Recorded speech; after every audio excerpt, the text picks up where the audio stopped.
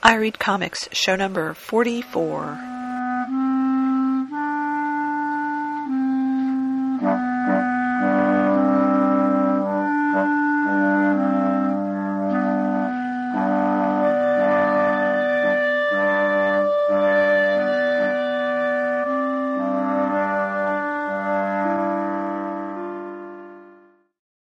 Come on. No, Blue. Come on. No, Blue. Come on.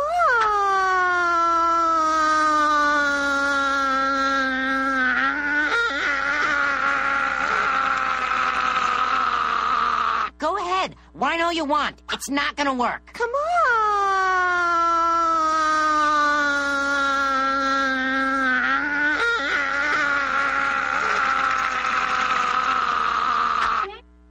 Whoa, thanks. Blue, you're such a baby. What are you gonna do? Whine until everyone gives you cards? No.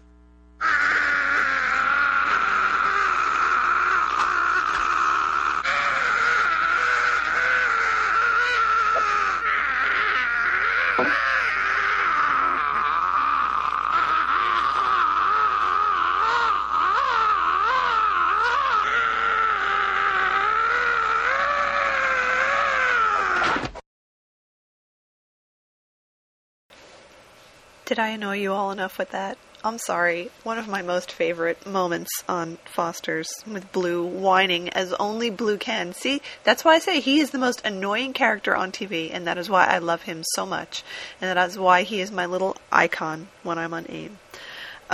So here's a bunch of stuff, and I'm going to do all the plugging stuff at the beginning because I'm ending this a little bit differently. First thing, WonderCon is coming up in like a month, and I'm definitely going. So if you are and you want to try to meet up, let me know and send me some email. Speaking of cons, I was invited to be at a con, to be like a guest at a con, and that's Silicon, which is October 5th through the 7th this year in San Jose, California. Get it? Silicon Valley, that's why it's called Silicon. And it's not so much a comics convention as a general science fiction convention, but they're going to have comic stuff.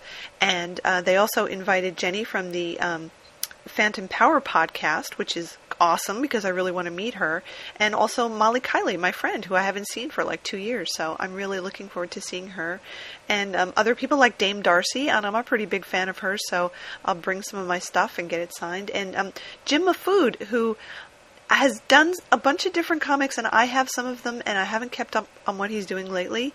He had, and probably still has, a line called Stupid Comics, which I really, really liked, and I wonder if he's still doing it, so I need to catch up on that. But if you're going to Silicon, let me know, and maybe we'll meet up there too. I heard through the grapevine, as I mentioned before, that there might be a podcasting panel at WonderCon, but I don't know.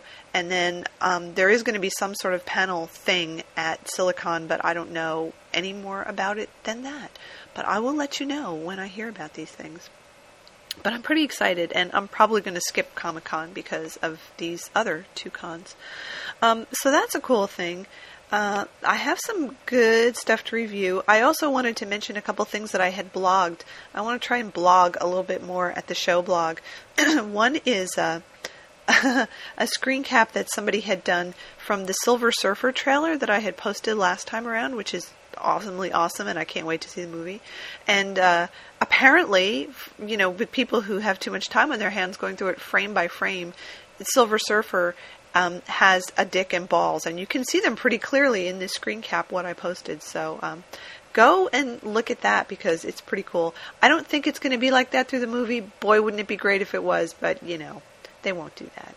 And the other thing that was really funny that just came out of the blue was I was reading The Onion, and I loved The Onion, and my eye was caught by this headline that says, "New Archie graphic novel explores rich inner life of Jughead," which just cracked me up. So it's one of those short blurb things. But the funniest part was this quote right in the middle of it. Readers will be fascinated by Forsyth's agonizing realization that his love of food was really just a substitute for loving himself, something he deems impossible due to his guilt over the premature death of his baby sister, Forsythia, and the predatory sexual overtures he suffered at the hands of Mr. Flutesnoot, author and cartoonist Adrian Tomine said. So The Onion made an Adrian Tomine joke. Oh my God, it's so obscure, and it was so funny. So I just love that they made that kind of joke about him. And I love Adrian Tomine. But, optic nerve is great. But it's true. That's exactly the sort of thing he would say. So that just cracked me the hell up. Let's see. Oh, here's the thing I meant to mention a while ago. So I'm still kind of slowly working my way through the system of trying to get whatever demographics there are on people who read and buy comic books. And it's a slog, I recently was told by somebody who works at a comic book company that they're a small company and they don't have numbers at all, and it's difficult because people buy comics in lots of different ways and they don't have distribution numbers. So their estimation of who is reading the comics is sort of is anecdotal, or what they get, say, as a result of letters that are sent to them. But they don't know. They're just kind of going on a gut feeling. So interestingly enough, while I was thinking about all this, I got a survey to fill out, and I do surveys sometimes because, you get like points and gift cards and shit like that. And this was a manga survey, and it was supposed to be open to like 13 to 16-year-old girls. So I lied and said that I was, because I wanted to see what the survey was about, and I cut and pasted most of the content of it, which you're not supposed to do, but, screw that. I did it anyway. And it's a really interesting survey. So the first couple questions are things like, first question, it's about comic books, and it tells you what a comic book is. Quote, a comic book is a short story told in words and pictures, delivered in a thin, stapled format, like a pamphlet, and typically found in comic book shops. In case you didn't know, comic books range in price from $2 to $3. Please indicate how often at all, if at all, you read comic books. And you get to choose an answer. Of course, I'm checking off like every week. And then it tells you what manga is. Manga is a form of comics usually licensed from Japan. Japan is in capital letters. It is printed in black and white, read from right to left, and is packaged in a smaller-sized book format. Please indicate how often, if at all, you read manga. And I lied about that, and I said, every week probably. And then it goes on to define what a graphic novel is, asks you how much time in a typical week you spend reading all of these things, for how long have you been reading these things, and here's a great question, what is the name of the first graphic novel you ever read? And I really had to think about that, and I did the survey like a month ago, and I'm trying to remember what I actually answered, and I might have put down something like Watchmen, just 'cause. And then there's a whole bunch of questions about how much you're planning on reading in the next couple of months. Then there are questions about what type of graphic novel do you read, and they're classified as alternative, independent, fantasy, TV tie-in, like Buffy, historical, humor, political, romance, superhero, movie tie-in, science fiction, or other. It's quite a range there. And then, it goes on with more questions about how often do you read them, what's your favorite, what superhero character or characters do you like to read about the most? And the list gives you X-Men, Superman, Wonder Woman, Teen Titans, Justice League, Green Lantern, Batman, Fantastic Four, and Spider-Man. So I think I actually had... Did I write one in? I might have just selected Teen Titans from that. And then it gets into more detailed questions about different types of manga. How often do you read the Yuri, which is girl-girl relationships, Yaoi, which is boy-boy relationships, teen stories, and they break it down into like shonen or shoujo related to movies or TV like Ghost in the Shell, or related to TV shows like Ben 10 or Dragon Ball Z. It's a really, really interesting survey, and I went through and I filled it all out, and I was really...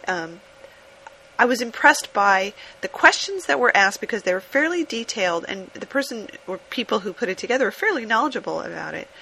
And they asked questions, right at the end here, it says, which of the following conventions or trade show have you attended in the past 12 months? Anime Expo, Comic-Con, Heroes Con, Otakon, Wizard World, WonderCon. Which comic book, graphic novel, or manga websites have you visited? And they got, DarkHorse.com, Megatokyo, Newsarama, Tokyo Pop, Viz, Wizard Universe, etc. So, cool stuff. So the point of me reading all this to you, besides the fact that it's really interesting to me that this is a well put together survey and that I was able to fake my way through it, is that, lo, there is someone collecting this information.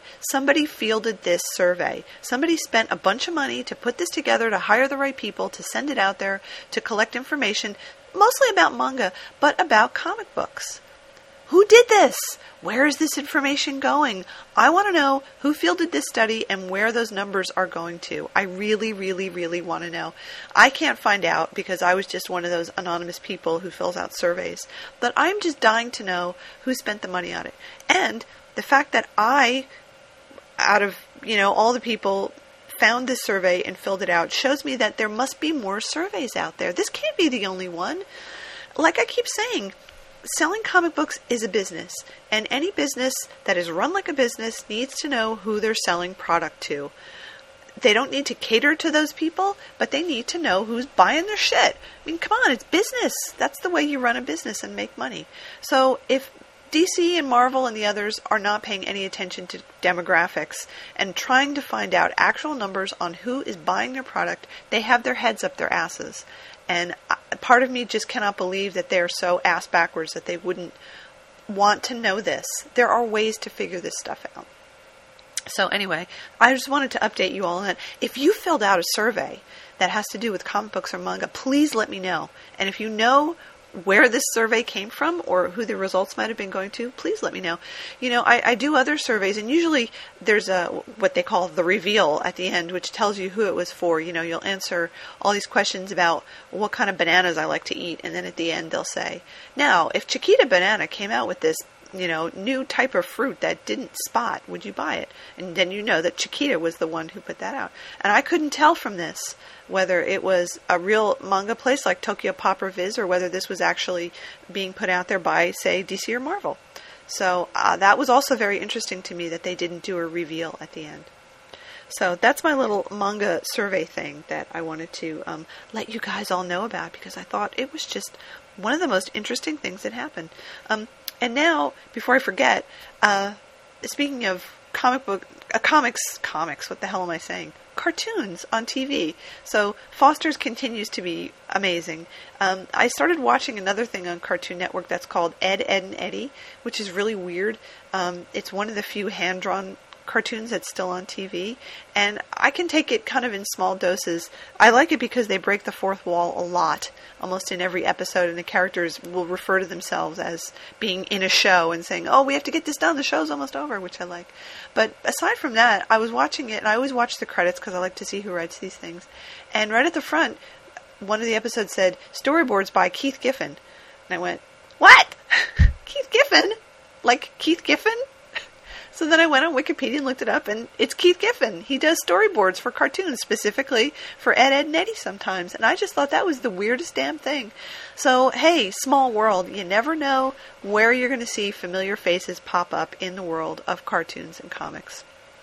So that just cracked me up quite a lot. Okay, what else did I want to talk about up front? Well, I'm going to do the commercials now. So, as always, please shop at Comic Relief in Berkeley. It's a wonderful place to go. I'll give a free plug to the other great place in Berkeley, which is Amoeba Music, which is kind of on the other side of town, so it's a bit of a walk to get there. But those two things pair up really well. But Comic Relief is your place to go. Shattuck Avenue in Berkeley. They have everything that you could ever want. They're going to be at WonderCon. They always have a presence there. And I'm hoping to catch an invitation to whatever party they happen to have this year, because that would be cool too. And as always, the wonderful, beautiful music that you hear through the show is by Ginger Mayerson, and you should go to her site and download all of it and listen to it, because it's just so fucking fabulous. And go over to the Lincoln Heights Literary Society and check out some of the reviews there too, because there are always good things being reviewed, including gay porn and manga, for those of you who are fans of that stuff. So let me take a little break and hear some of that fabulous music, and then I have a couple of things to review. One thing that I actually recorded a couple days ago right after the event because I wanted to get it all down.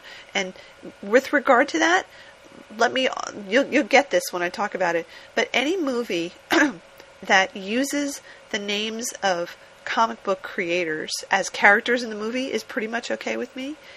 And also, more to the point, any point that has a character called Jose Quesada, and that character gets killed by having a subway train run over him and cut him in half, is double okay with me.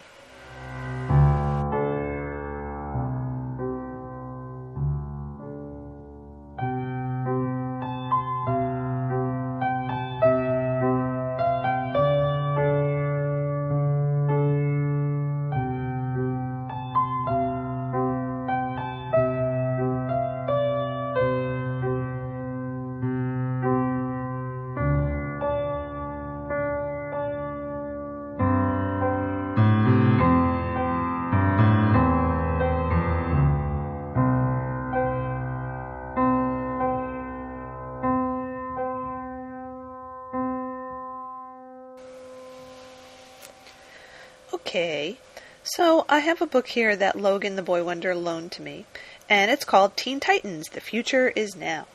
And I was really happy that he loaned it to me because, of course, I'm cheap, and that means I wouldn't have to buy it. And he specifically loaned it to me because the first part of this is Superboy and the Legion, and he knows how much of a Legion freak I am. So this was good. So this is a graphic novel called The Future Is Now, Teen Titans, and it collects 4 story arcs in here. And most of the writing is Jeff Johns, except for the first story is Jeff Johns plus Mark Waid because it's Legion. And most of the art is by Mike McKone, except for one story which is done by Tom Grummett.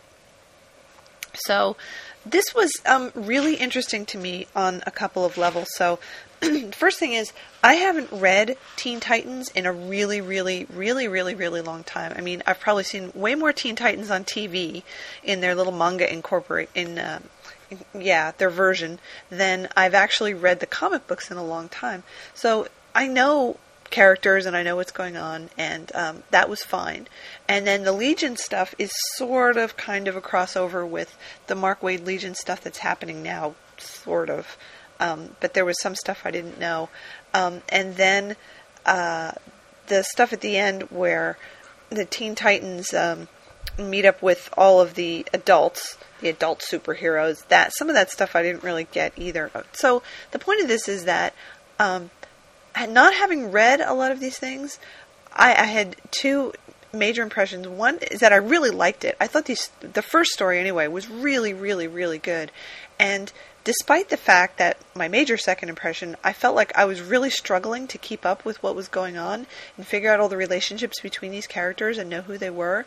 I liked that. I thought that it was good. It was a good mix of stuff that you, I guess, would know if you'd been reading these series regularly, but there was enough old stuff that I could kind of use my old knowledge to figure out what was going on. And I did a little bit of referencing. I had to go to Wikipedia a couple times to look some stuff up, but not too much. And I really enjoyed the first story just on its own merits, by knowing what the situations were. And, it's these guys all coming together to fight a bad guy. And, the bad guy is one of the excuse me. He's one of the bad guys from the old Legion comic books. So that was really kind of cool. And the art was good. And I love seeing all of the Legion people there, which is just pretty awesome. And a lot of the Legion people who were in it were people that I wasn't particularly familiar with. But, it's the Legion. Who cares? You don't have to know all that.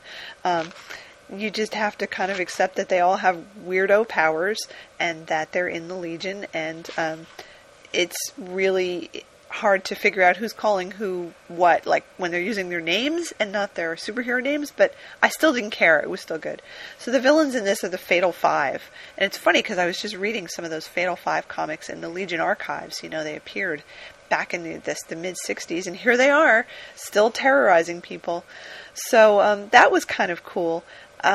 So the story in the first part is that the Legion has the Superboy guy, Connor, and he somehow got pulled into the future where the Legion is, and then he comes back in time to get the rest of the Teen Titans, and then they team up with the Legion to fight the Fatal Five, whose powers have been multiplied exponentially till there are many duplicates of them.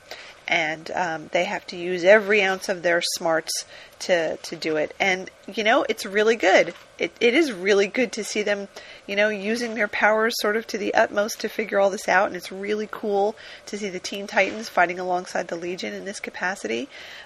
It was great. And there was, the usual sort of Legion wisecracky stuff that goes on there. And I like that too. It was all really well done, and there's big fight scenes that take up, huge double-page spreads. Lots and lots of double-page spreads throughout. Really pretty amazing, and the coloring is just beautiful. So I thought this was just a classic story. It's easy. It's good guys versus bad guys. There's people punching each other. There's electricity. There's shit blowing up all over the place. There's robots getting destroyed.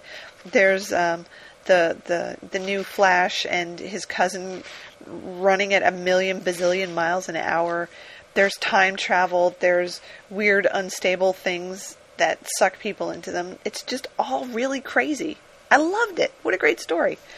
So that story segues into the next story, which is still part of it, which is that the Titans end up coming back to the present, but they kind of miss it. Instead of coming back to now, they come back 10 years from now, so just a little bit into the future.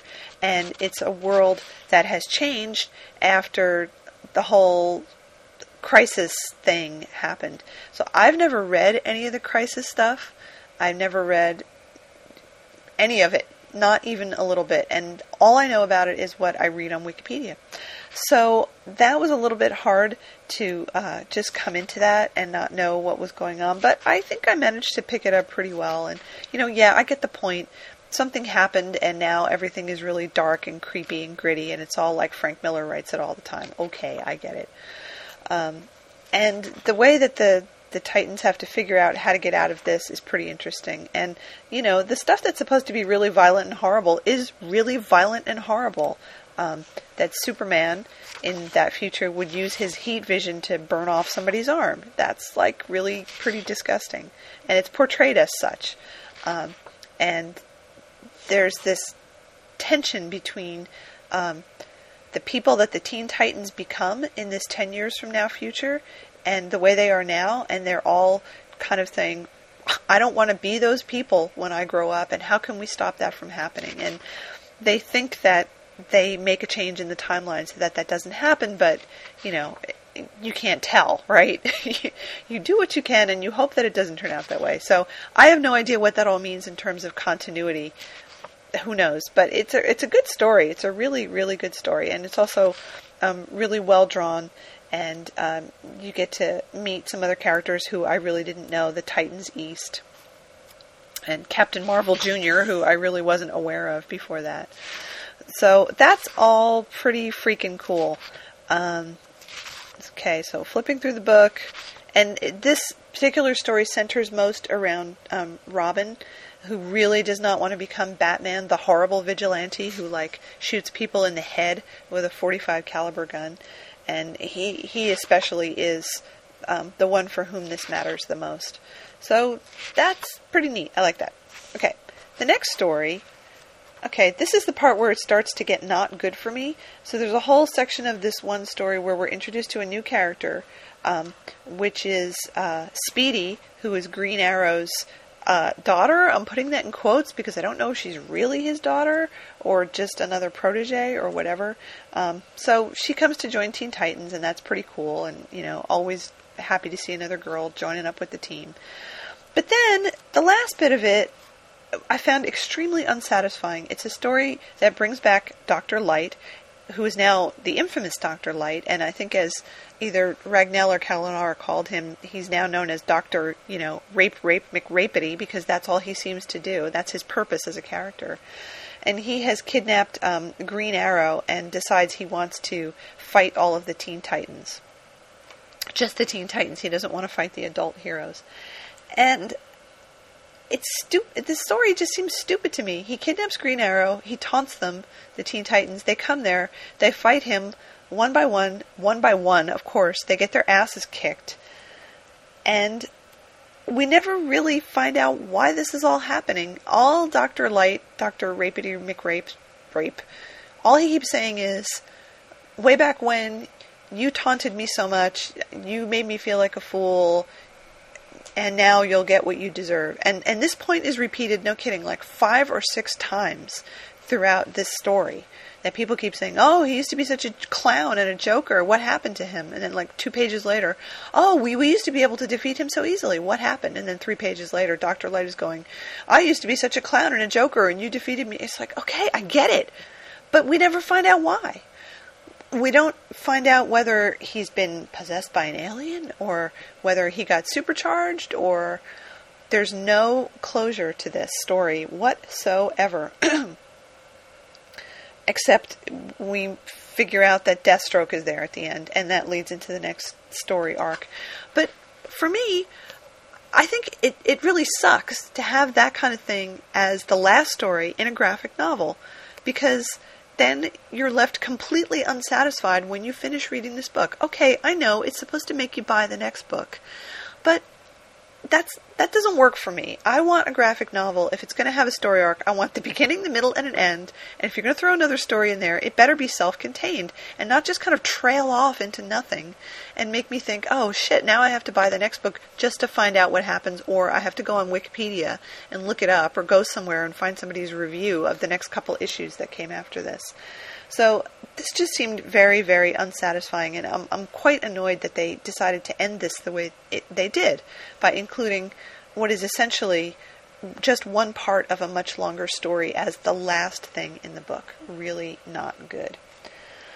So anyway, that was my review of this particular thing. I have to say, one thing about the art is that a lot of the male characters, well, especially on the cover, I have to say, it's most noticeable on the cover.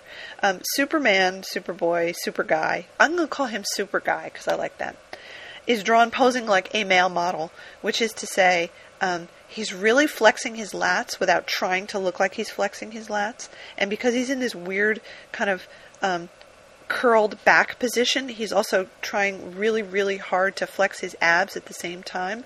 And he's got to kind of lean his head forward a little bit, and his arms are held very unnaturally out to his side. It's very much not quite a bodybuilder look. It's definitely more of a male model look, and he's sort of sullen and pouting at the same time. That made me laugh a lot. In general, I like the way the women are drawn in here. You know, Starfire's got that dorky outfit that she barely is in. But I like Speedy's outfit a lot. I think that looks pretty cool. And I like the way most of the Legion girls are drawn as well. Also pretty cool. So I pretty much enjoyed this right up until the end. Then I didn't like it anymore. And I'll probably be getting more of these if Logan decides to buy them. But I don't think I'll actually be spending my own money on them because, as you all know, I'm far, far too cheap to be doing that. Okay, let's just go to the tape. Let's go to the videotape on this one. This is something I recorded a couple days ago, and it's a review wherein my two worlds collide in it. And I think you will appreciate this for what it is.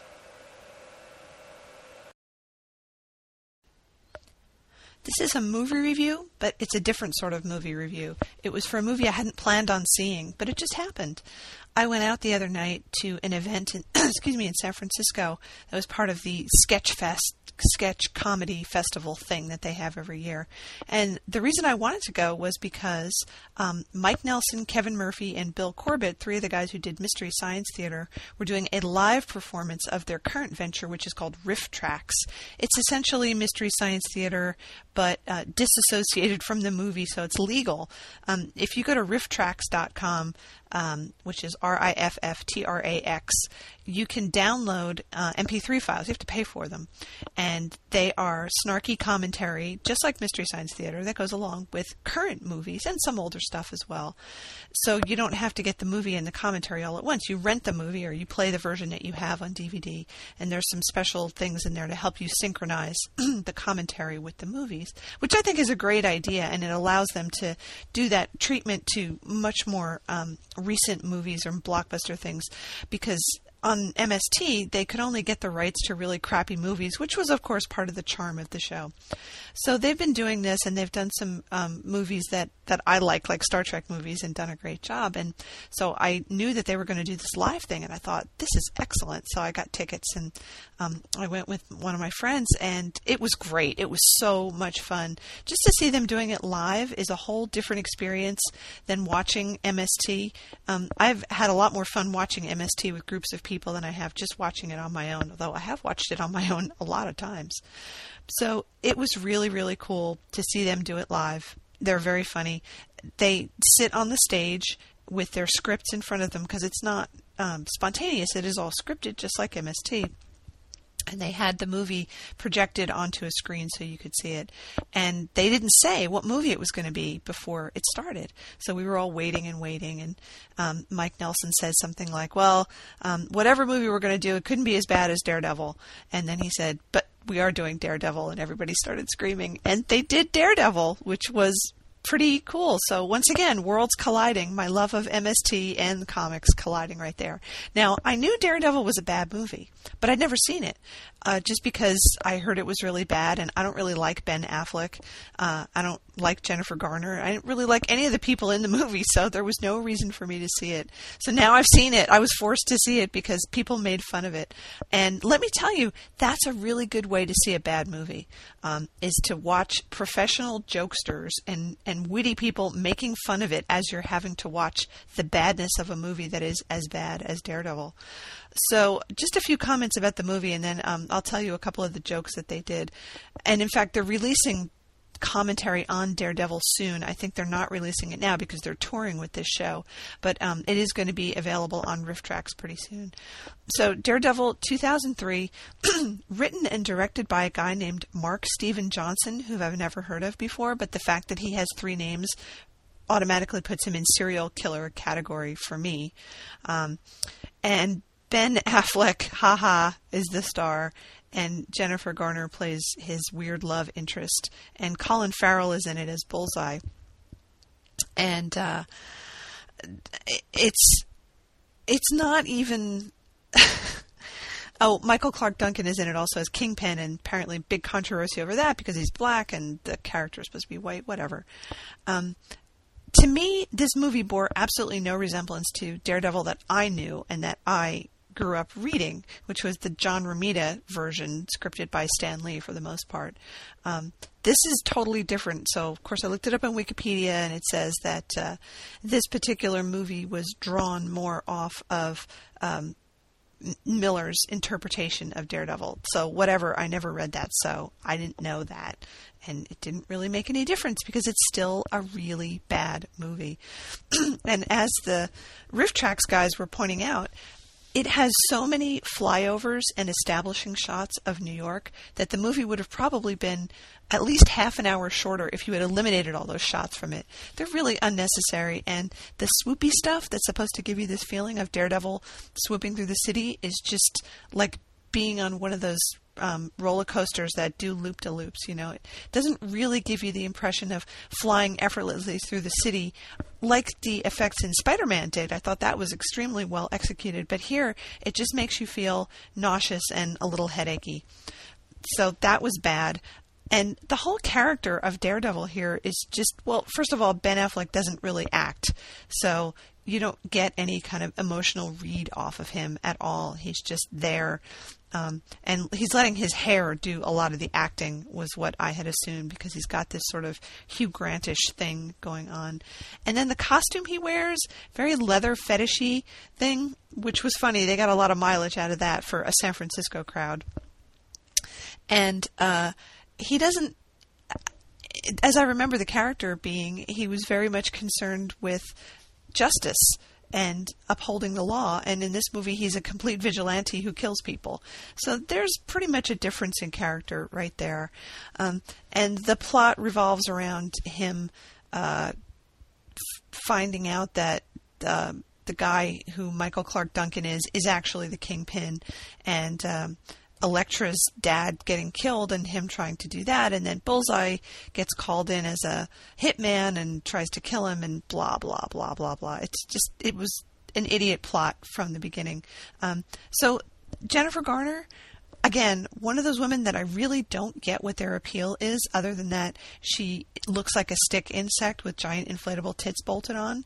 She has a really weird face. It's really long, and her forehead is huge. You could put advertising up there and make a lot of money off of it. And her mouth has those inflated collagen lips that look like somebody just punched her in the mouth. So she really can't act much either, and doesn't in this movie. So I didn't get her, and I didn't get their romance. And really, there's a sex scene in this, which isn't sex. You know, we're not seeing actual penetration, but it's kind of gross. Watching them slobber all over each other, not very erotic, and people in the audience were definitely moaning and making sick noises, which I thought that scene pretty much deserved. So, yeah, I don't get Jennifer Garner. Now, I have to say about her character, she's presented as this martial artist who can go at it with Daredevil, and they have a really dumb courtship scene where they're trying to beat the snot out of each other on a playground, and they're on seesaws and monkey bars and all this crap. So that was kind of silly. But she's established as being skilled. There's a scene later on in the movie where she thinks that Daredevil's the one who killed her dad, and she beats him up. She really, really beats him up and stabs him. So that's showing how good she is, which I thought was good, showing a pretty strong character, even though she's dressed kind of like a pole dancer. And then she goes up against Bullseye, who takes her out effortlessly. She gets in one shot where she sort of lightly scratches him across the cheek with one of her knives. But other than that, she can't put up any kind of fight against him, and he kills her. Of course, they brought her back for another movie, so I guess he didn't really kill her. But it was so ridiculous to show this extended fight scene of her and Daredevil, show her really beating him up and winning, and then Bullseye, he just kind of breathes hard on her and she's dead. So just that disappointing. And Colin Farrell plays Bullseye basically like a drunken Irish guy, which isn't too far from the truth, and the Riff Tracks guys got an awful lot of mileage out of that as well. I understand that Frank Miller has a cameo in this movie as a guy who gets a pen through his forehead as Bullseye steals his motorcycle. So we see a lot of Bullseye mutilating people, and pens through heads and pencils through throats and a whole bunch of other stuff that seems a little unbelievable to me. I'm not sure that you could throw a pencil. Well, I guess maybe you could if it was a machine, but throwing a pencil hard enough to go into someone's throat and kill them, I don't know. And when he does that sort of thing, when he's throwing like pencils and paper clips and things at people, they just kind of stand there dazed. Like, wouldn't you duck or something? I don't know. I would. And Bullseye eventually gets his in the end. They have a big fight in a church, of course, because that's where you have to have those climactic fight scenes in churches. It's a rule. And he gets a bullet through both hands, so then he ends up with stigmata. Of course, because he's in a church, and you have to do that. If you're having a fight in a church, you have to have some kind of Christ imagery, or else, why have a fight in a church if you're not going to do some fight imagery there? So that happens, and then Daredevil throws him through a window, and he lands on the hood of a car, Ben Urich's car, and I don't know if he's supposed to be dead or not. I suppose they thought they'd bring him back, maybe in other movies. So it was a very jumbled and stupid plot and really bad acting. And what's up with Daredevil living in, a tenement warehouse and sleeping in a hyperbaric, or not a hyperbaric chamber, but an isolation tank. Yeah, he sleeps in an isolation tank, and everything where he lives is made of stainless steel. I didn't really remember that from the comic books at all, but maybe that was a Frank Miller thing as well. So a couple of the really good cracks that the guys got in, there's a scene in which Daredevil realizes that Elektra thinks he killed her father, and he's very upset about this, and he goes back and he does a classic Citizen Kane-esque thing where he trashes his room and he throws stuff around and he knocks things over and he sweeps his arm across surfaces and does all this stuff, and then he kind of stands there panting for a minute, and one of the Riff Tracks guys, being him, says, "Well, that's all the acting stuff I know," which is absolutely true. That was really good. And then I'll give away one of the best jokes of the night because it was just so funny. People cheered and clapped, and Mike Nelson had to take a bow for this. But there's a scene showing Daredevil in his Matt Murdock identity, who has such super sensitiveness that he can tell the denominations of bills. So he's at the bank and he's picking up different bills, and he picks up a $10 bill and he puts it in one pile, and he picks up a $5 bill and puts it in another file. And then as he's picking up the $5 bill, one of the guys said, "Hey, look, Ben folds 5." And he folded it right in half. And that was just such a perfect joke. And it fit exactly in the rhythm of the movie, and it was funny, and people in San Francisco really loves Ben Folds because he's a great musician and he's done stuff with Shatner and all that, and it was just a perfect literal joke that happened right then and there. So that was brilliant. I laughed really, really hard at that. So I really liked seeing Riff Tracks do Daredevil, and I don't think I could see that movie under any other circumstances. You know, whose idea was it to cast Ben Affleck as Daredevil? Honestly, he's just so bad. I was reading on Wikipedia that they actually thought about casting Colin Farrell as Daredevil. I'm not sure that would have been the right choice either, but yeah, Ben Affleck as a superhero. You know, the deal with people who play superheroes is that if they have to have some sort of unusual quality about them if that's who the superhero is. And Daredevil, Matt Murdock, you know, he's a lawyer, he's really smart, but he's also got these incredible skills because he's blind. And you have to see that in the actor. You have to see some standout, unusual, unique quality in them that makes you believe that they can be them. And Ben Affleck is just this kind of good-looking guy. He has no charisma about him in that way that makes him shine as a superhero. He's just so average and so ordinary. And for roles in which he's called upon to play a really average, ordinary guy, it works great. But he cannot do superhero. It's really, the casting of Tobey Maguire as Peter Parker was a really inspired choice, because when he's being Peter Parker, he's absolutely believable as a kid, more or less, who has this life that he has to deal with. But when he becomes Spider-Man, he really shows that transformation into the superhero, that it's not just the costume and the jumping around and all that. He really takes on the Spider-Man persona, the wisecracking, friendly neighborhood Spider-Man. He did an excellent job at that.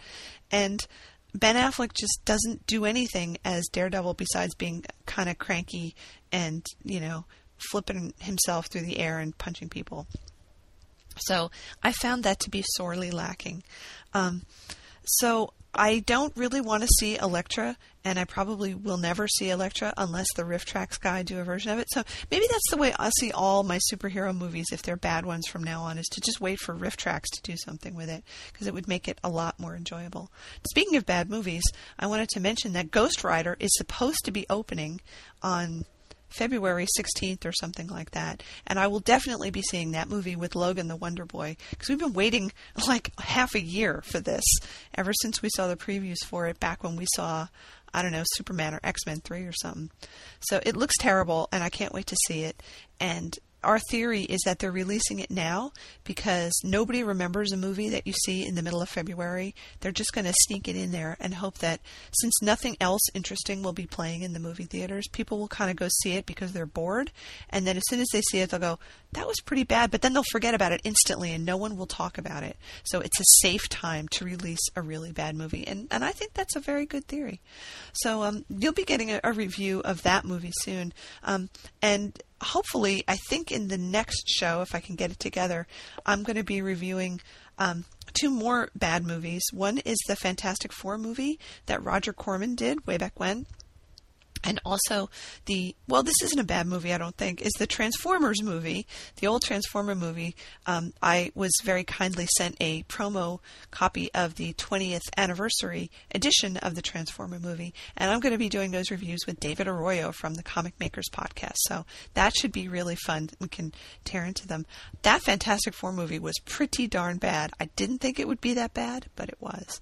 So let's hear it for bad comic book movies. There are so many of them out there. I could probably do a whole series of shows devoted to only reviewing bad comic book movies. So if you've seen a bad comic book movie and you want me to know about it and think that maybe I should review it, definitely send me some email and, I'll put it on the list.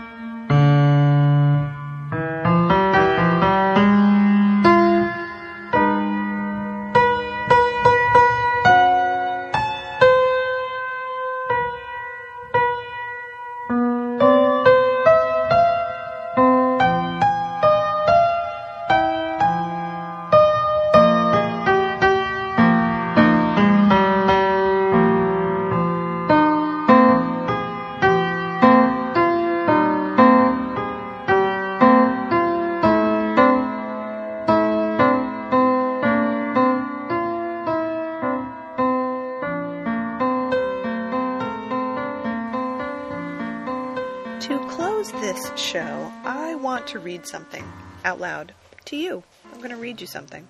And I mentioned this before. I talked about a book called The Sparrow by Mary Doria Russell, which I really like as a book. And one of the things I loved about this book really was the writing, that the writing is just so good.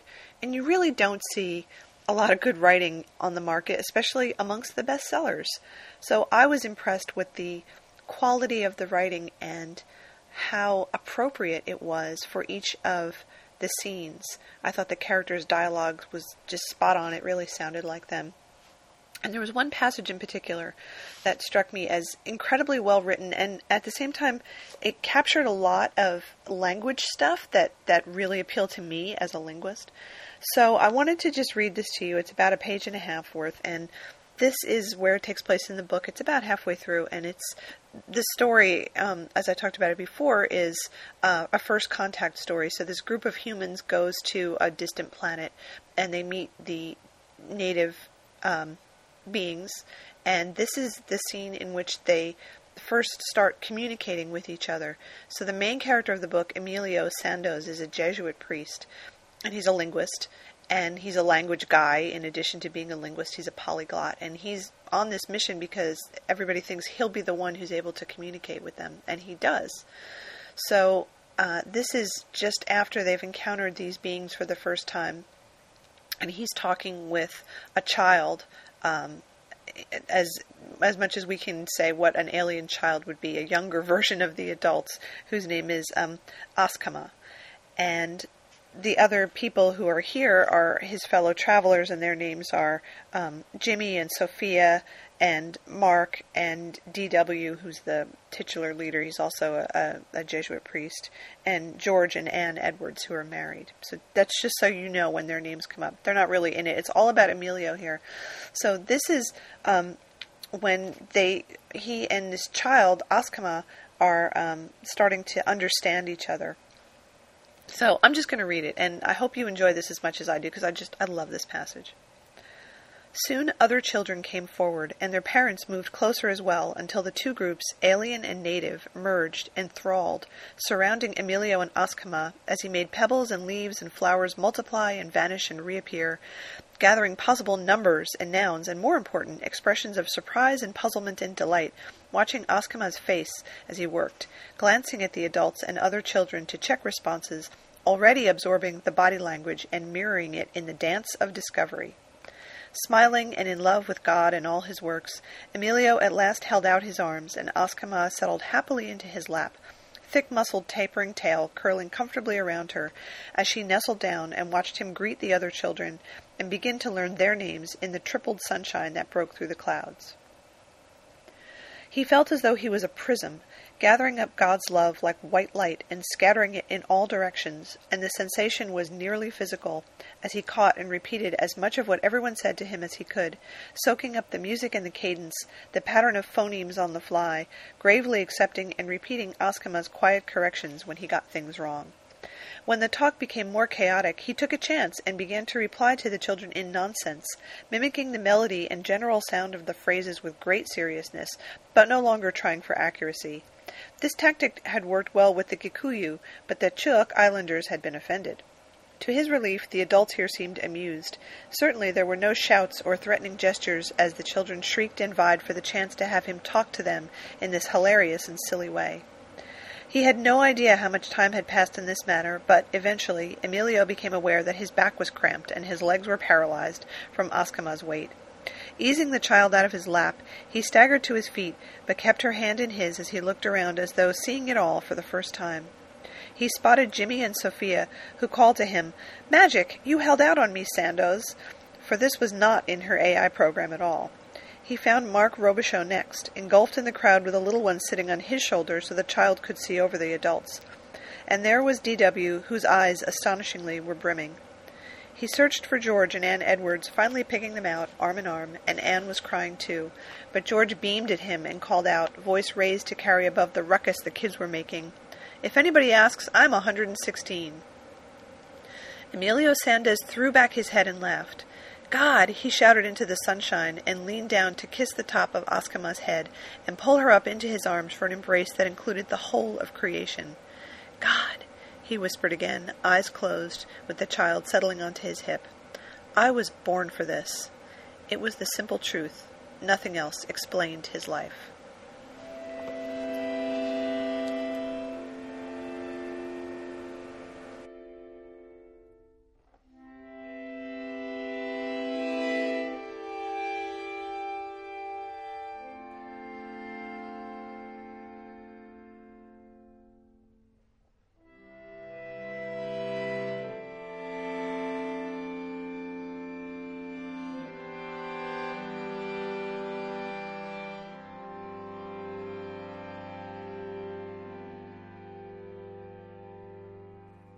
This bird has to sing. My heart has to follow. A man with no soul is wooden and hollow.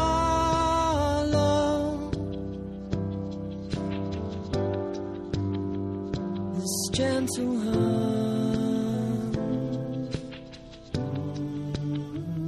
has just begun.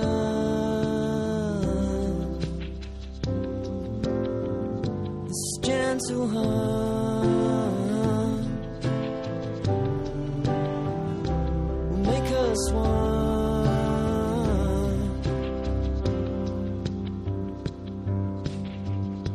My wishes for you and into your sorrow, and if it comes true, you'll wake up tomorrow alone with a gentle hum.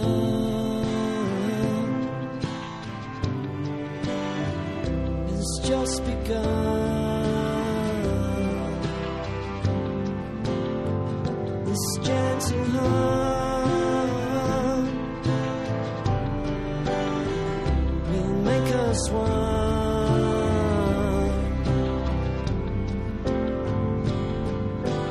There for anyone who cares. Solemn faces in the courtroom stare.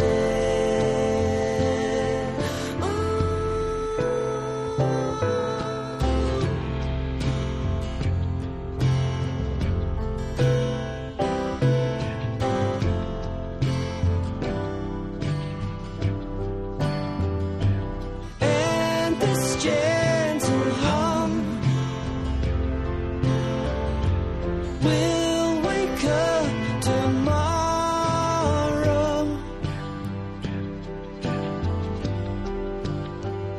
with a gentle hum.